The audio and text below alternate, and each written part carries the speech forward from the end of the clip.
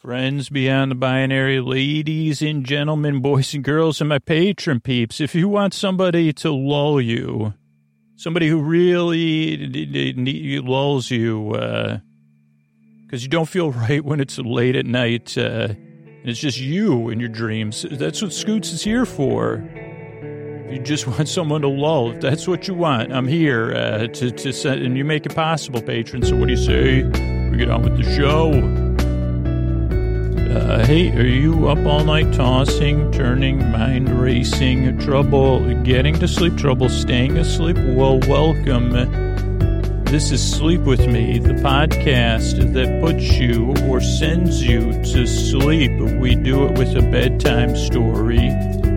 All you need to do is get in bed, turn out the lights, and press play. And I'm going to do the rest. What I'm going to attempt to do is create a safe place where you could set aside whatever's keeping you awake, whether that's thoughts, that you're thinking about, things on your mind, feelings, anything emotionally you're feeling, physical sensations, changes in time or temperature or routine.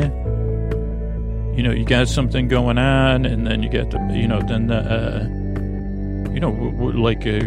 life stuff, life happens, As so many T-shirts once said, life spelled in a different way of spelling life with 4 letters happens.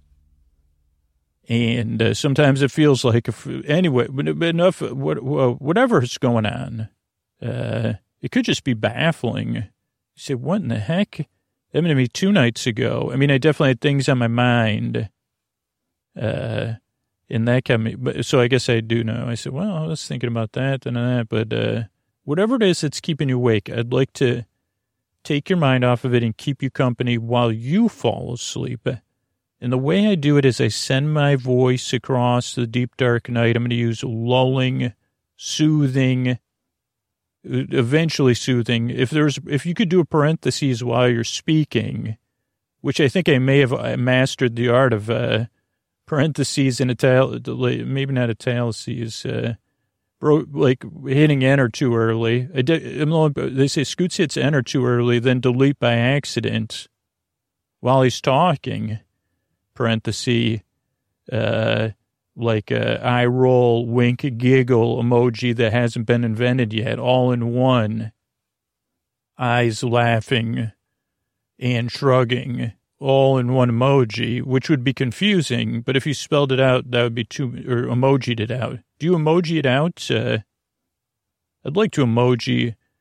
You do the emoji, you turn yourself around. That's what emojis are all about. Emoji. Is there an international corporation that's bought that already, like emojis? Because you could call me. I don't know. Is emoji a trademarked word? Who owns it? That's probably some secret consortium. Yeah, it's Emoji Enterprises, Inc., also Quantum Dynamics, and, systems. It's part of the great machine, emojis.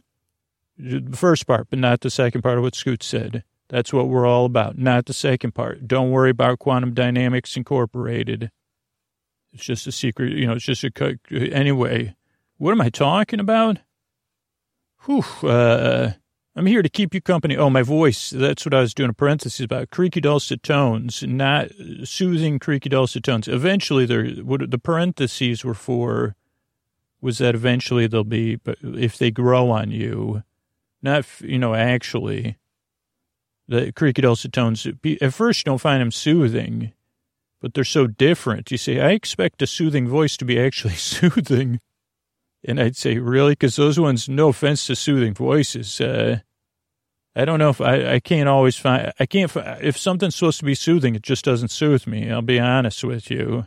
So that's why, the creaky dulcet tones are just what I got. Pointless meanders, I got even more of those. Superfluous tangents, you've seen them. They're spilling out of me.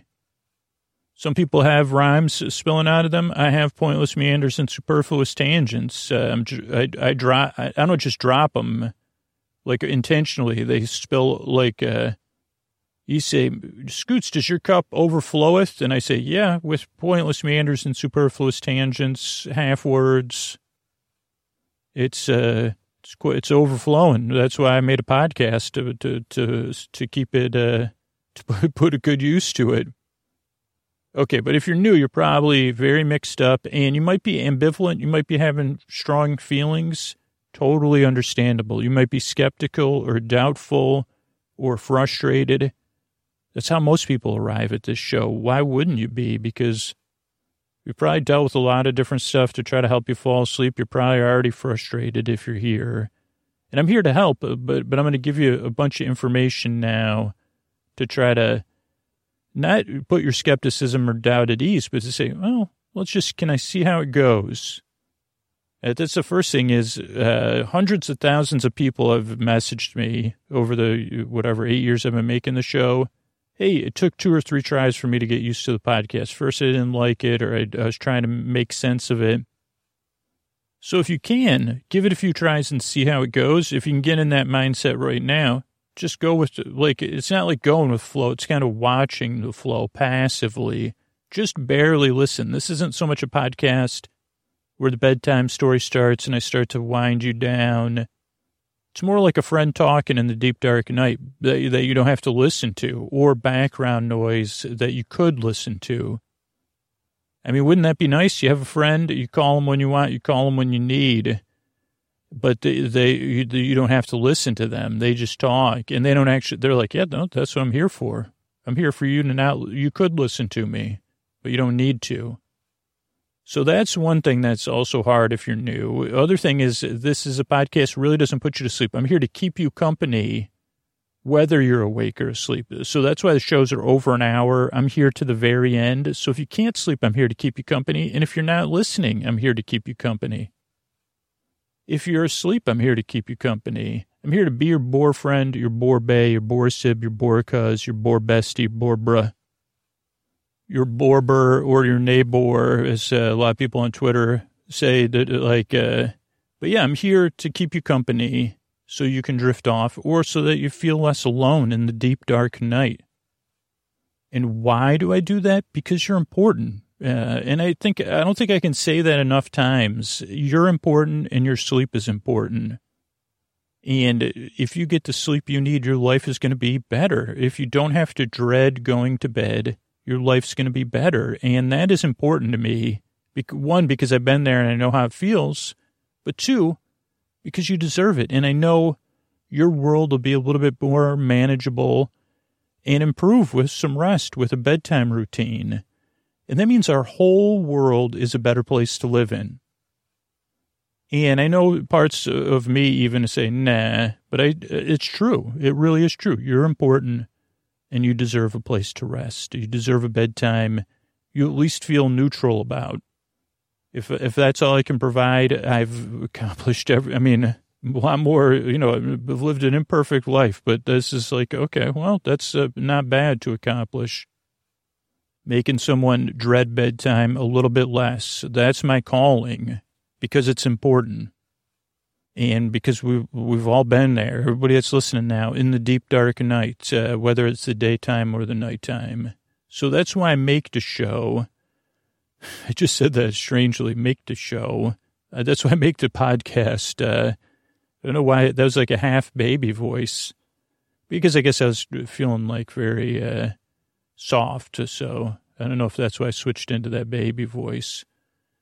I'm not trying to baby you. It's just the truth. Oh, and if you don't like the show, you already know. You say, you know what? You're not my style. Totally cool, too. Sleepwithmepodcast.com/no thank you has other sleep podcasts and sleepy audio on there. That maybe you can find something else that helps you fall asleep. So those are some things. The other things that throw new people off is the structure of the show. And the structure of the show serves a very specific purpose. But as you become a regular listener, you could readjust how you listen to the show. But, there's only one way to send a podcast out. So the structure of the show starts off with a greeting. Friends beyond the binary, ladies and gentlemen, boys and girls. Then I say something silly, or I try to reference something witty, and then I get mixed up. So you feel seen, you feel welcome, and you say, oh, the tone of the podcast is a little bit lighthearted, even though sleep's a serious thing. Then there's support. There's listener support, and there's support for the show. So because the goal of the podcast is to be a free podcast on any podcast app and come out twice a week. And that the sponsors and the patrons are what enable us to do that. Or the people that support the sponsors and our patrons. So that's what comes next is like sponsors, Patreon, and then listener resources and support and community resources and support. Because all those things are important and they're all interconnected. Then there's an intro. And sometimes when people are frustrated, they get the support and sponsor stuff mixed in with the intro. But they're two separate things. They serve two separate purposes. So the intro is kind of a show within a show. It's like 12 to 20 minutes long, which we're doing now, where I try to explain what the podcast is. I get mixed up. It takes me 10 to 20 minutes long. But it's where I can introduce a new person to the podcast, but also it's something familiar for the regular listener, but it's different every time. And I think that like helps us with our whatever overthinking or the parts of us that say, oh, this is the same. If this intro was the same every time, I don't think this podcast would work for the most of the people it works for. Because I don't know. I think we had just, for me at least, I need something different every time. Otherwise, my brain says, oh, here we go again with that bird tweeting. And then the frog will start at minute 45 seconds in. So that's part of what the intro is. The other thing the intro serves are why it's 10 to 20 minutes long. It naturally evolves because what I found is that, oh, wait a second, people, while there is a percentage of listeners that fall asleep right away, and there is a small percentage of listeners that skip the intro, and there is like a few thousand people that support the show on Patreon that listen to story-only episodes. For most people, what I discovered over the years of making the show is like the beginning of the podcast is part of the wind down, in which fits in with all positive, empowering sleep advice. Have a wind down routine. And so the intro kind of serves as a part of that. It's a landing strip or a buffer zone between your waking time and your sleep time. And so you could listen while you're getting ready for bed or while you're doing some sort of other unwinding, passive or mellow activity, or while you're in bed getting comfortable. But the intro, while it could put you to sleep, it puts people to sleep, and that's totally great. It can also serve as your time to get comfortable, to get cozy, and to kind of go through that twilight period. So, just see how it goes. So, that's the intro. Then there's more support for the show. Again, so it can be free and come out twice a week on every podcast app, which is what my goal is, my current goal. So that's what the sponsor support enables. Then there'll be our story. Tonight, I think it'll be, because of the topic of this intro, it'll be the first episode of our new series, which doesn't even have a title yet. So that's cool. It's going to be good. It's going to be our ongoing episodically modular new series. So there's that, and then there'll be thank yous at the end. So that's the structure of the show. That's why I make the show. I'm really, really glad you're here. Just see how it goes. That's all I can ask. I work really hard. I yearn and I strive, and I really hope I can help you fall asleep. Thank you again for coming by. And here's a couple ways I'm able to do this for you for free twice a week. All right, everybody, it's Scoots here. It's time for our episodically modular series. It's a new one, so that's very exciting. It's one we've never done before because it's a new series. I kind of have a working title that I talked about in the second intro because I recorded the first two intros already, just how the workflow around the show works. Also buying time because I can't remember what the working title I came up with was.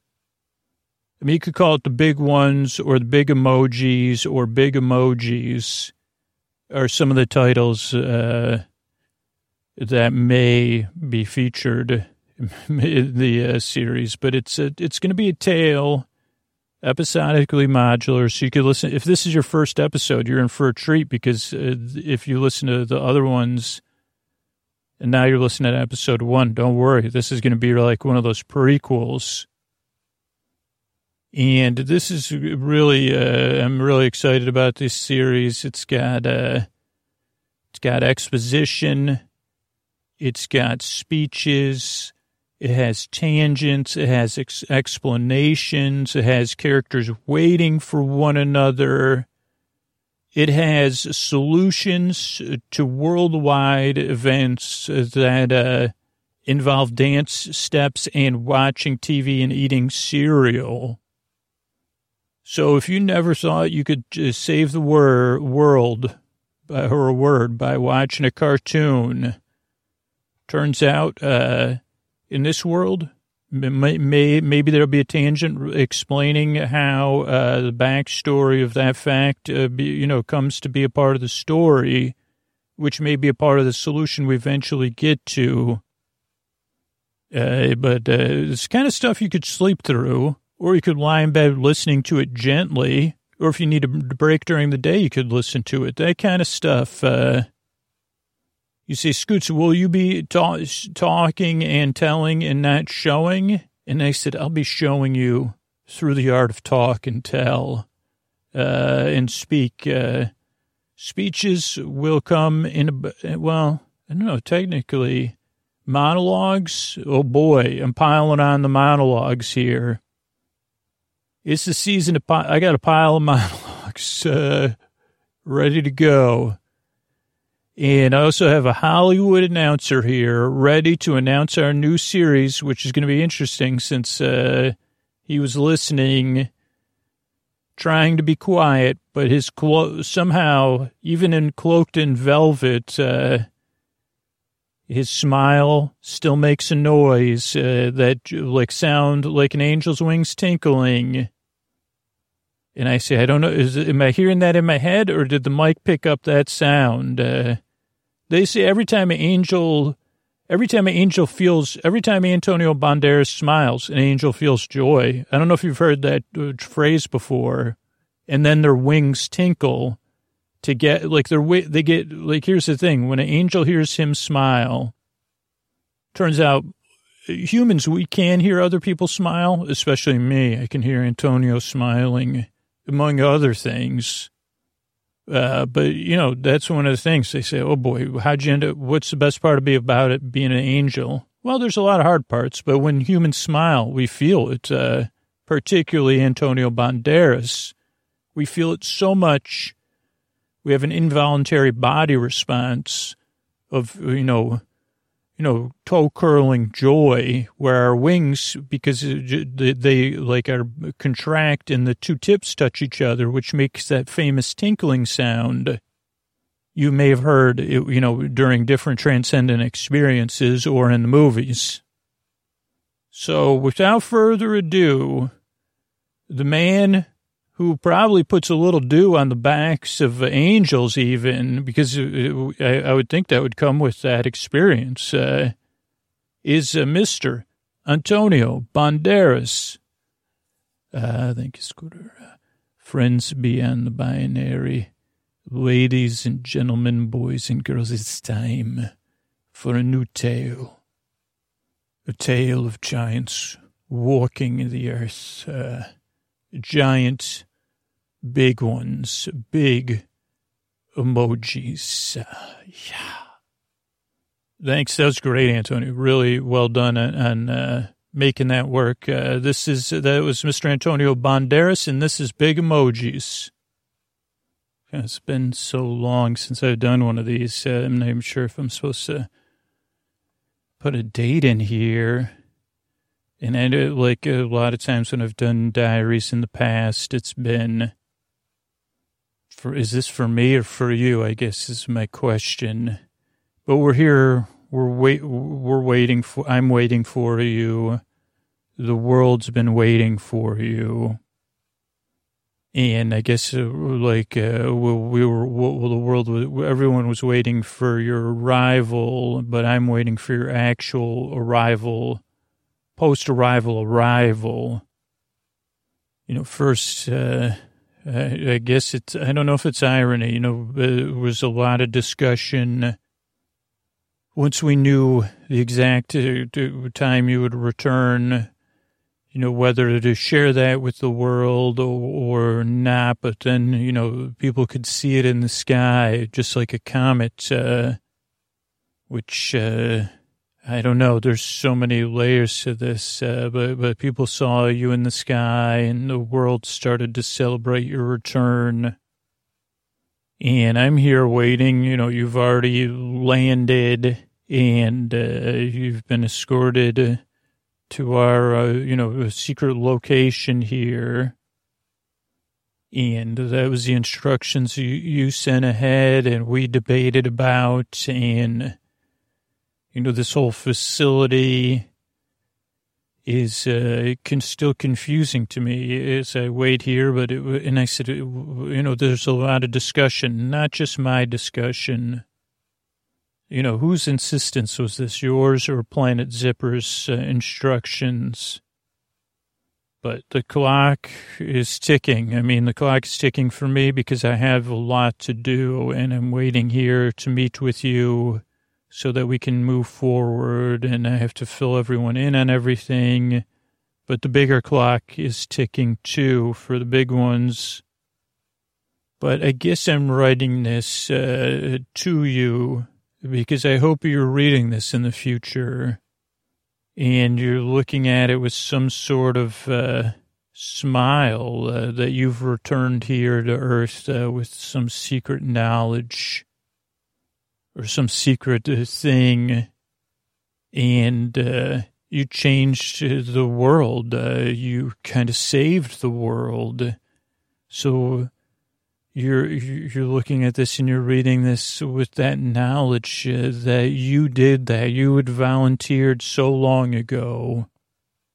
And now you've come back, and I have to hope that as I'm writing this, it's helping me, and maybe it's helping you later, because I want that. I feel other feelings too. I feel like we're waiting for them to wake up. The world is on edge. We're all a little bit on edge, waiting for the big ones to wake up. And there's doubt. Why did we lose contact with Planet Zipper after you departed? Do you have anything? Would you come? There was all, but we know you're back. I know you're resting, getting washed up and coming to meet me any minute. So I guess this is helping me. The plan is for you to come here to fill me in. I mean, I don't even, I gotta say, like, how long have you been asleep for on this journey? And that's one thing that was confusing to us, is that Planet Zipper has all this extra technology. They're more advanced civilization, but they sent you back in the same ship you came in. That takes so much time to cross a space and that you had to rest. Why do things have to be cut so close? Couldn't they have sent you on? Don't they have a ship they could have sent you on? They said they didn't. Or a way to get you across space faster. But that's healthy doubt, We do need healthy doubt, but I also need a healthy hope. So hopefully you're smiling as you read this. That gives me some confidence that you're reading this in the future and you're smiling, looking at me, writing it now, picturing me with this mix of feelings, strong feelings, wanting everything to work out, not just for myself, but for everyone in my orbit that I care about, and everyone everywhere. So the plan is you're going to brief me. And then you probably don't even know that now we have the CN. It's not the UN anymore. Cooperative Nations. It's a bit of a, that my unofficial title is President of the World, which people felt like was a joke. But it's also not a joke, but it is a joke. Technically, I'm the lead counselor of the Cooperative Nations, but they say, that's President of the World. But everybody's going to be waiting here, not just the CN, but all the indies, all of the groups and including all those with the big ones, the people who strongly believe in them. And we don't have much time, but I hope you have something that we can all, I know that's not realistic, that most of us can get behind. In that the world, not just the cooperative nations, but the indies and some of those, I know we can't get everyone behind and working together. But we need a common cause, but a common cause that actually works. But that doesn't cost us so much like the past ones have. But, I don't know. I'm also thinking about the clock because the awakening is coming, and it just happens to be a spring awakening. I don't know if does Planet Zipper have their own sense of history, that the awakening is going to come in the spring. But, yeah, best case scenario for me that's realistic is we learn what the plan is. You have a plan, of course, or some sort of material or device or some secret knowledge. We implement that plan. We stop the big ones or whatever it is, put them back to hibernation, send them somewhere else. Some had thought maybe Planet Zipper had a off-world solution.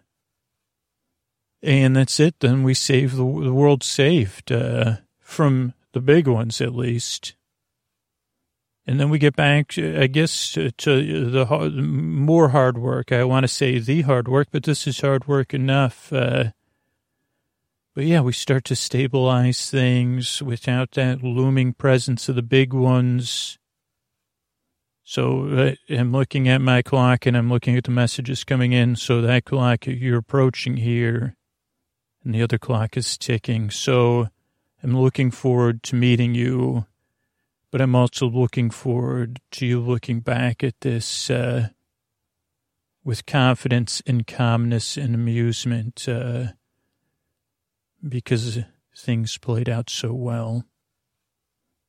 All right. Well, first impressions. This is my second entry. I guess thinking about that, you're going to be reading this.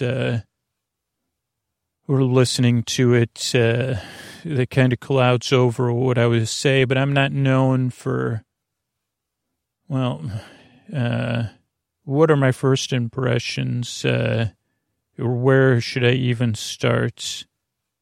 So I should start with my first impressions of you. Like, you looked tired, obviously, but happy. Could also tell you were a bit starstruck, but also starstruck in a way, I don't know, you said you were really happy to see me. And I know that's not projecting because you said she seemed like I was such a fan. But it seemed to be that you could just say that, like you had some sort of happy confidence. And that put me at ease. Normally it would put me on guard, but I said, wow. And maybe it aligned with what I wrote earlier, and maybe this is my imagination, or was that you were going to make everything okay. So I guess I felt good at the time. My first impression, or my second within seconds impression was good, and I felt good briefly until you kind of started talking. And he told us the plan, but that's getting ahead of myself because first you probably want me to walk through what you asked. You said, hi, like we had our greeting, we sat down, you were assured that we had our privacy, and we walked through some of the protocols and some of the basics of what to expect next. But you already knew that because we had briefed you. Once you came into, anyway, you asked me to run through the whole history as briefly as I could from even before you left, which I guess was understandable.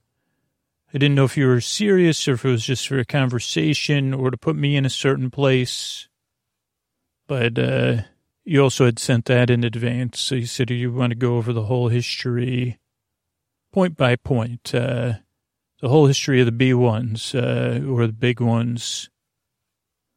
I think you said like whatever they used to say, ELI 5 or whatever. Explain it to me like I'm 5. And then you said, like I've come from another planet and have been asleep for a long time, but I have a basic understanding of human dynamics.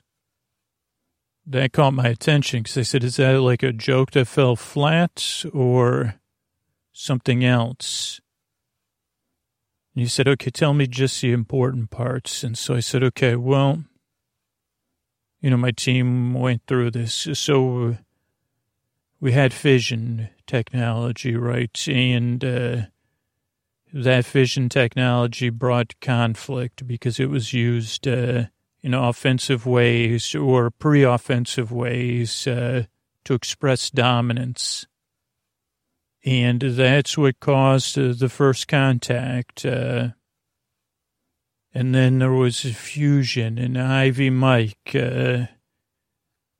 And that brought more. And at first it wasn't, those two things weren't clear, but clearly those two events and other events like it we now see are causal or very related. Because after some of the accords we made and looking at it, I say this was before I was even a twinkle, might even be before even my father was alive. But, that was where they created the B1 atoll and they created Ivy Mike with that, their own sense of irony, and they buried it there. And that atoll B1 was so far away, but they all went there, all of them that were walking the earth and swimming through the earth and flying above the earth, stepping on cities and causing chaos. They all went there to B1 Island. And they had buried my Ivy Mike in a machine. They kept it running deep, deep, deep in the earth. And that stopped them for a time, along with the accords, to say, hey, let's not do this. They stayed on the island, and we tried, or history tried to, I don't know, how do you stop? What is it in a human being that leads us to these choices sometimes? The quest for innovation, some's quest for dominance, some driven by being afraid, too. And things started to happen in secret. Things started to happen in the U.S. where I was from, was particularly, is to blame. Deep in secret, even from my father, people that would have been, I don't know if you can stop these things, these choices. We do have to deal with them.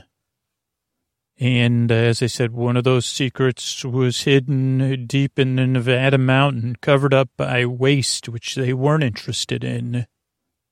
It was supposed to be a place to store waste. And they said, oh, well, the nuclear waste on top doesn't seem to attract the B1s. And so they hid that facility deep below that mountain, where this spent material was supposed to be resting. And they worked there for some time before it caught the attention, before, we tried to keep renewing things and keep the B1s on B1 Island. And then it happened, my father and I were elected to office, the first father-daughter. It doesn't really matter, but that was just the timing. It's hard for me to separate that time and the timing and my relationship with my father.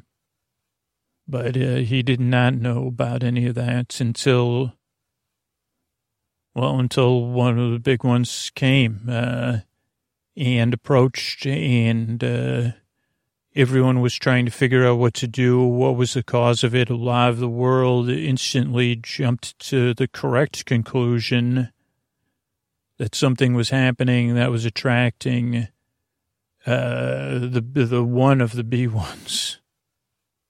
And, our whole family was in California and lived there. And quickly, as my father found out the depth of what was happening in those labs, what was being worked on, that there was some sort of fail-safe, and that though my father was not behind this research or the planning, he was the one tasked with making the call, and what we thought was an expensive call to what would result in Nevada and California going away. And it had to be an instant choice, and my father knew that my mother and my other siblings were there in California, but that if that action had to be taken, and no one was happy about it. No one in the world was happy with the U.S. because of the choices that had been made. People in the U.S., we thought that it had solved things and that the B1s was gone, but it wasn't the case. But then we got, not that long after that, a message from Planet Zipper and a shipment from Planet Zipper. A craft landed, an automated craft. And this is where I'm really struggling because this doesn't add up for me. So, with what you've just told me. So, none of this adds up. So, I'm really having trouble accepting and moving towards hope and moving towards action because of this. So, we got something from Planet Zipper, a message, the big ones are going to return. It's only a matter of time. It kind of explains some things about their physiology. And that Planet Zipper had tried the same thing, similar to Big One's Island, and using a device to keep them attracted there. And maybe even that would eventually run out. But it also offered a short-term solution in a plan.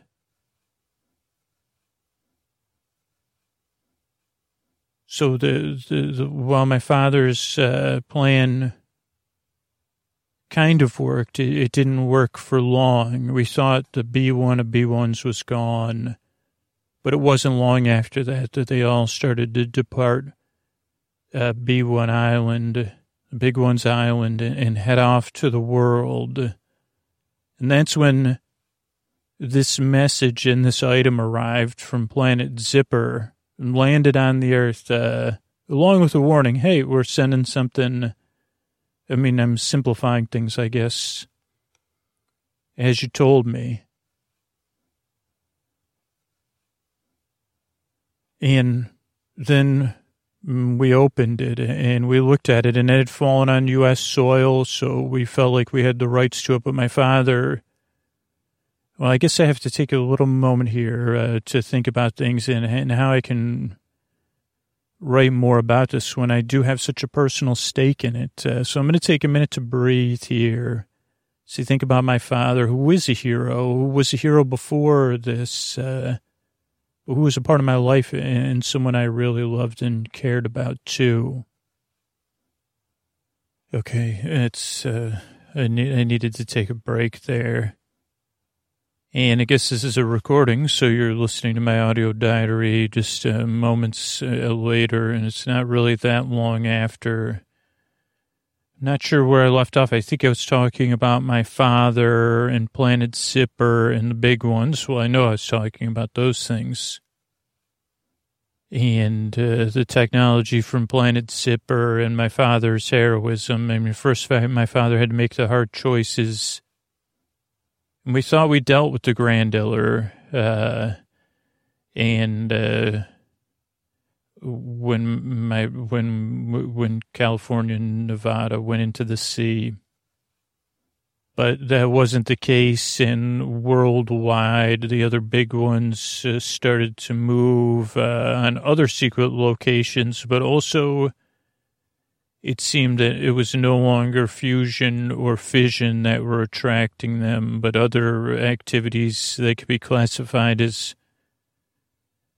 non-threatening, non-offensive power sources. So it was not a good situation, and my father used what they were working on at a secret facility of ours with what I am thinking, and now I just don't know anymore. I was under the impression that all of this was from Planet Zipper, and that this serum technology that my father used was from Planet Zipper. And he insisted on being the one to do it. I mean, my father's a very capable person, and he felt responsibility. We had private conversations that I'm not willing to share with you, but we talked about this, and he said he was ready for me to lead, and he wouldn't be able to fulfill his duties as president. And not only did he need to do this, and not only did he want to do it, but he thought only he could, that he had clarity of mission. Now, he also told me that while where the technology and what my father used was not clear to me, it's still not totally clear to me. And I don't know how deep I can keep looking, but this was when we knew that Planet Zipper had reached out to us and made this offer. I guess my timelines are not clear, but you told me to give you this as clearly and as quickly as you could, or I could. And I guess I'm getting sidetracked.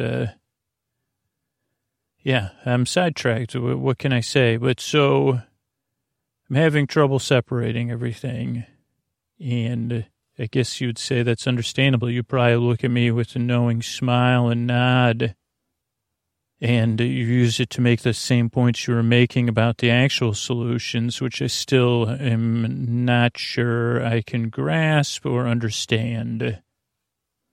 But sticking with the historical points as I can recall them right now, and, maybe history's proving me wrong. But again, I hope you're listening to this in a way that says, well, all was well. Just like the famous, one of my favorite movies about, odder things. Emma used to say, all will be well. So there's a few different things. Father stepped down as president. At the time, it was in secret because people did not need to know what he was doing. Father underwent a change and became a big one. And that is one piece of history that's myth now, President Will Smith versus Grandilla.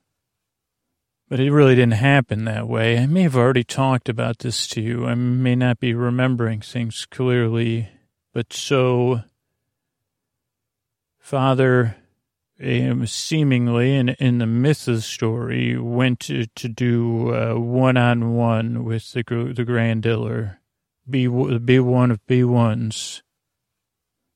But it was really just a show. It was really just to get Grandiller's attention and to really get on Grandiller's radar, or whatever, internal radar, but also to get the other big ones aware, to see if Father could get them all back to the atoll, the big one's atoll, or Big One's Island. It's an atoll, though, but it's really just a circular island is all an atoll is. Or isn't an atoll just something pointing up from the bottom of the sea?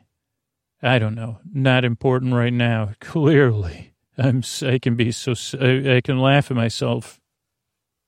But Father stepped into myth, into heroism by getting them all back on the atoll, and outnumbered but it was all part of Planet Zipper's plan.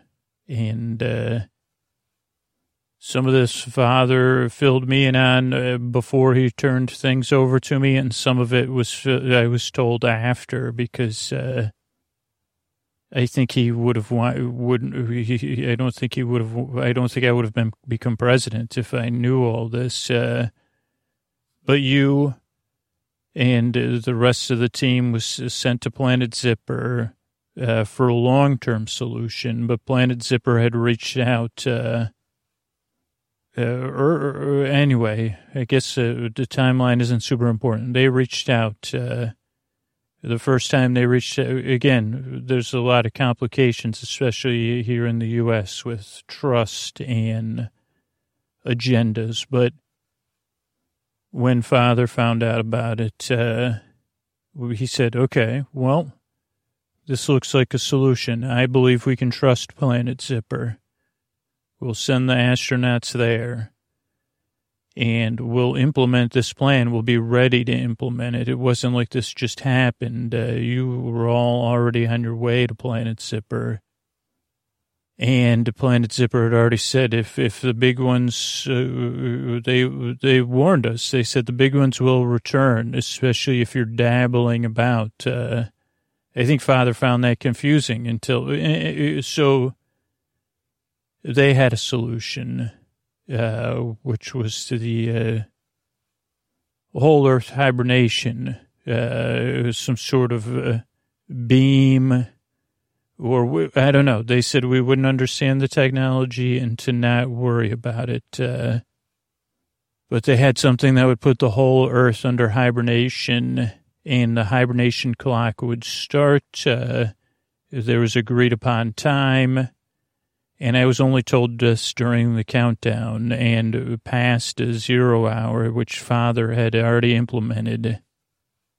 And even if I wanted to turn back or to change my mind, it wouldn't have made sense at all, because it just wouldn't have made sense. It wouldn't have worked. This plan seemed to sound. Father had got all the big ones back on Big One's Island, according to what Planet Zipper had told Father. This whole Earth hibernation would affect all beings by size, meaning, we have some problems with some smaller beings now and their population growth, but that human beings, most mammals, we came out of hibernation at a much more rapid pace than the big ones, who are still hibernating. But as I said, the hibernation clock is ticking down, and it won't be long until they're estimated to begin awakening.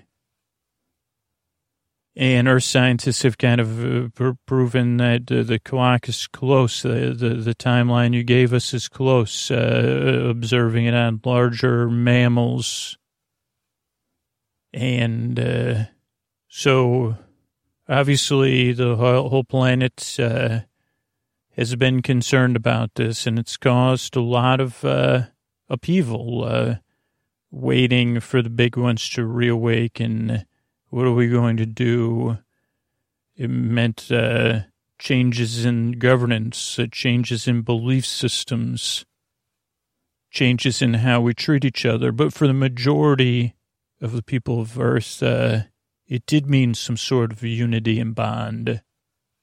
It did give us a common goal. And even though with the dissolution of most of the existing countries before, there is, much like the UN, the cooperative nations, or the cooperative nation, I guess, if you're using the old language and the old way of looking at things. But now that it's gotten closer and we don't have a clear solution, we've been awaiting your return, and everything we've theorized and everything we've worked on, it's been mostly, well, what can we do to mitigate? What can we do to defend ourselves? Where could we hide? Is there any way to work together with the big ones?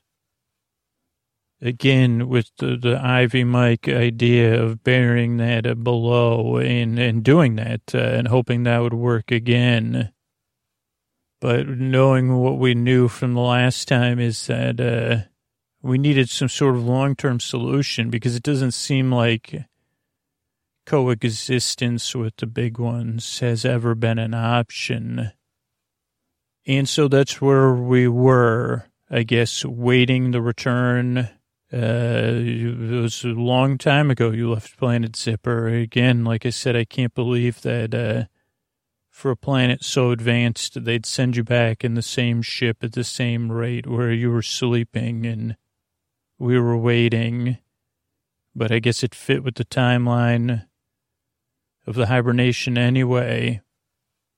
Again, we still don't know much about Planet Zipper, and we lost contact with them. And they said that you're the only one returning. And you said you haven't seen the other members of your team in a long, long time, that you each went to a different station on Planet Zipper. So there was a lot of questions, but there was a lot of hope too. Hope of someone flying in from another planet and saving the world. Like I said, maybe you'd do the same thing my father did, but in an offensive way and not as a distraction. And again, or maybe we could have equal numbers instead of just my father facing the big ones alone, and or turning the big ones, get like some of the other myths. Oh, well, we could, like some of those movies. Oh, this one loves humans. Or these two are arch enemies. And they do some disagreements on, they did have a lot of those on Big One's Atoll. But in the end, we've been waiting for you.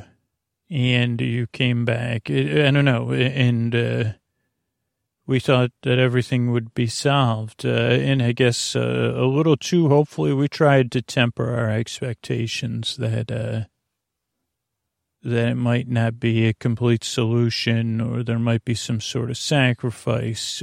But what you've told me today, even though we've been implementing it in secret, I thought it was something, the instructions from Planet Zipper, we followed them. But again, there was other plans working, not just this one from Planet Zipper.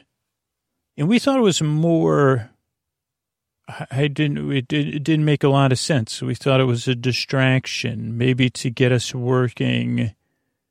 But you had us in secret set up an entertainment company with cartoons and cereal and toys and podcasts and music, all about the big emojis.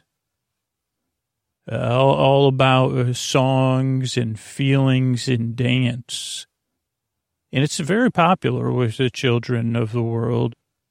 It's translated and broadcast and produced in many, many different places locally. The funding was there. I guess people would have been surprised that it was funded by the former United States and some other assets we've been able to acquire and that you pointed out to us that we could find. But I guess we always thought of it as a distraction, something to give us, to keep our children busy, right? To keep our children balanced. Again, these things are about positive emotions and feelings and expressing yourself through dance and song. Traditionally very popular topics anyway, and what you had offered with these emojis, it wasn't really that different. And so when I sat down with you, and after we went through this, and there was some time, and you smiled, you sipped at your tea, and you laughed, and you said, okay, well, listen, can you give me back what's the plan? And then you wanted to talk about how I was feeling and how I was feeling about talking about my father and talking about hope and what's next. And I didn't really want to talk about those things, mostly because I had other clocks that were ticking, other responsibilities and other people to report. The whole world was waiting. That's mostly why I didn't want to talk about how I was feeling, but you wanted to talk about how I was feeling to point me in a certain direction. And then you said, back up and let's talk about fission and fusion. And what do I feel about that? Or what do I think the world felt about that? What temperature? And I said, I don't know, cool, hot. What do I feel in my body? I feel queasy. I feel trembling. What would you call those feelings related to fission or fusion? Fear, tension, something much stronger than that. And you said, would you say they were scary? I say, yes, on some level they are scary. And you said, well, even though you haven't been around in a time of fission or fusion used offensively, except people trying to figure it out. And I said, yeah, of course, like it's a normal human feeling, right? And we talked about that. And you said, yes, this is a normal, healthy reaction. But I couldn't understand your point. I said to you, I'm not sure I understand what kind of point you're making. Where are you going with this? And you said to me, the how does not matter. Can you feel those feelings and say the how does not matter if how you're feeling is the why?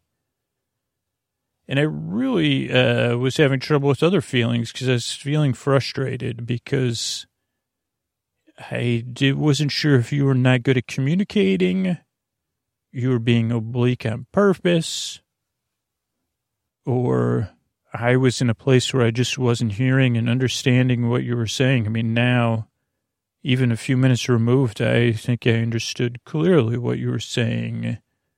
Maybe I just didn't want to believe it, so I couldn't. I guess because I can't understand it.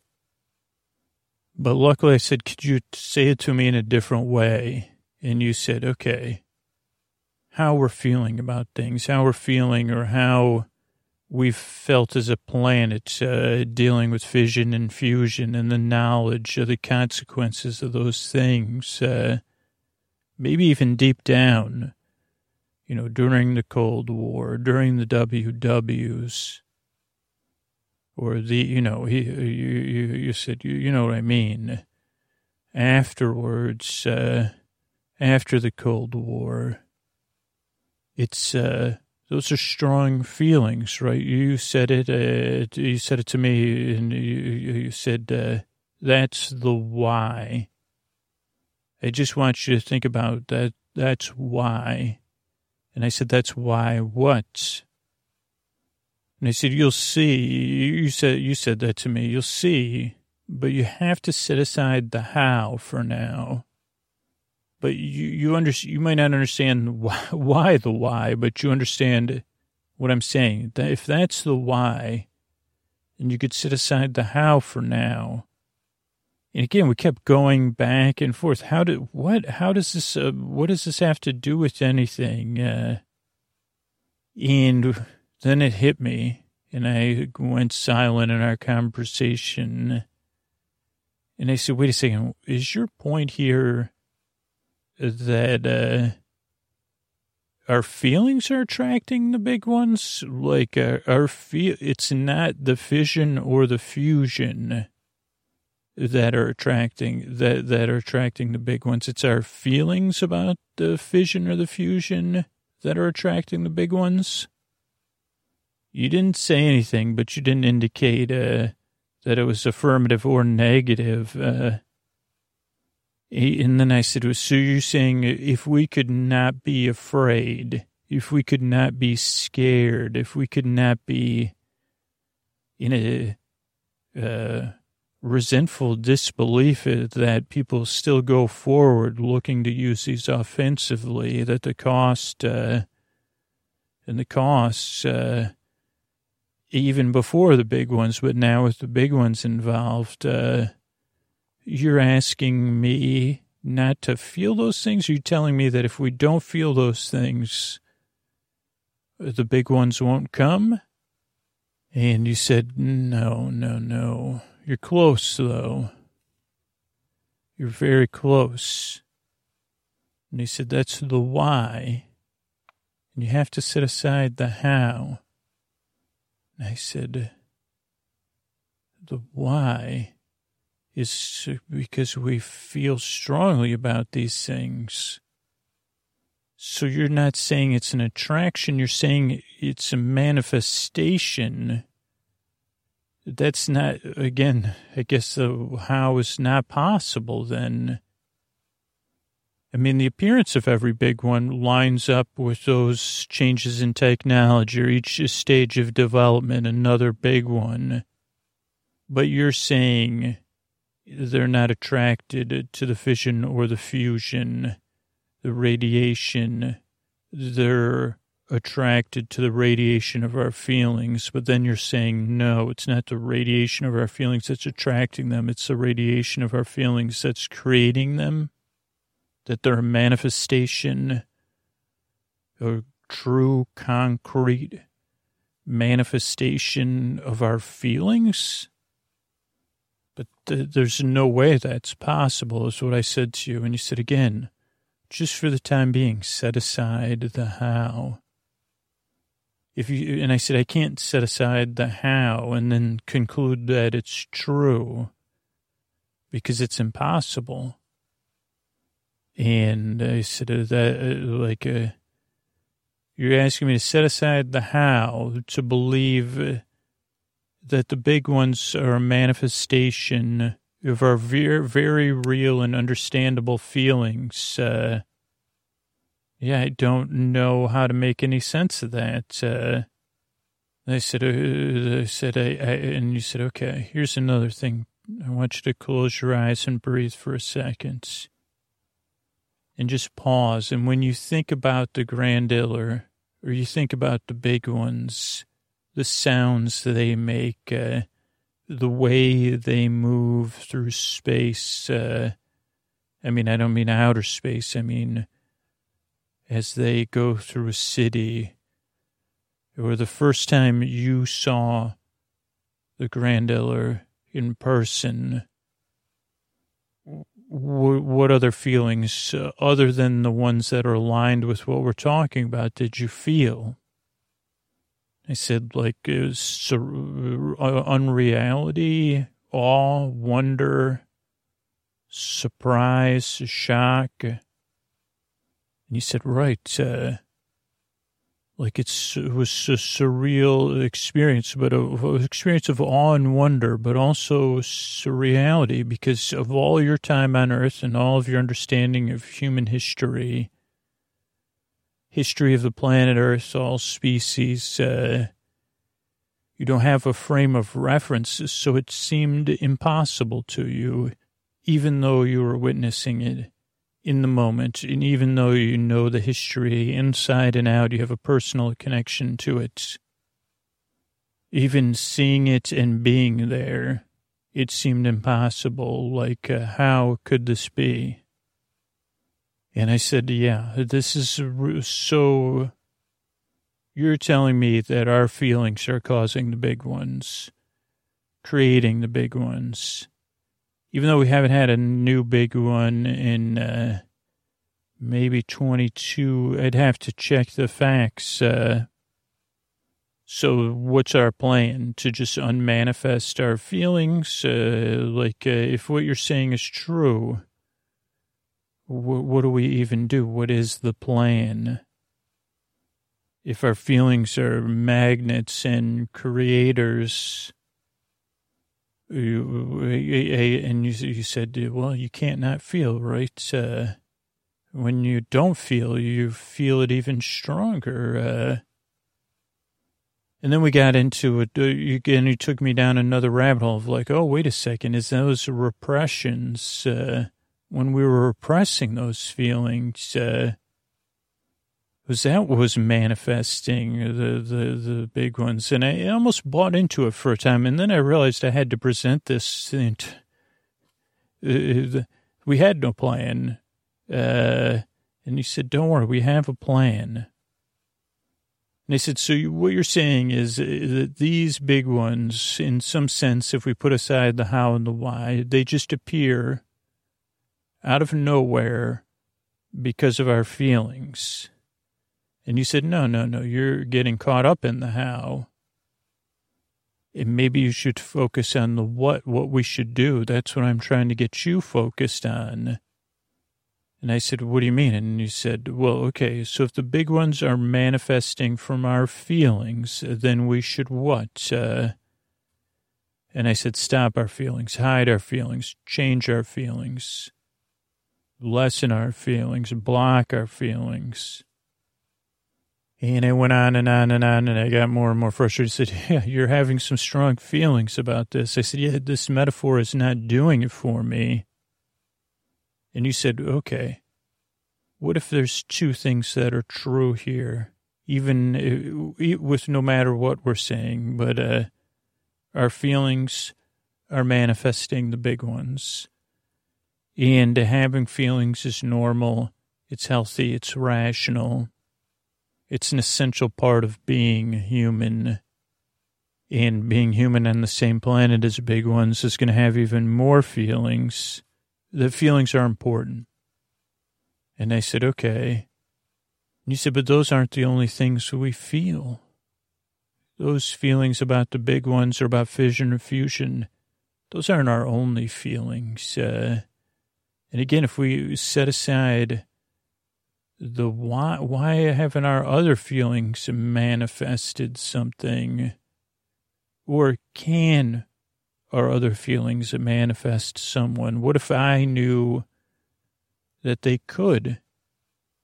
And then the time was up. We were interrupted, and I had to buy us some time so we could sit down, and I know we're going to talk again soon, but for now I have to lie down. You said, well, I guess it's time for both of us to get some rest.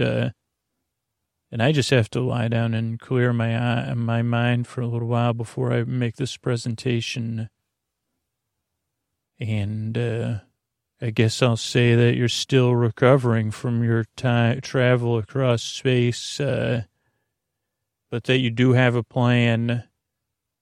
I don't know what I'll say, but I do need to rest for the time being. And then again, I know I have to, why did I say I know? I know you're listening to this, and I know you might have strong feelings too now, but I hope those feelings are generous ones, and you're smiling. Maybe you looked up an image of the smiling Emma Otter saying, all will be well, because that makes me feel good right now.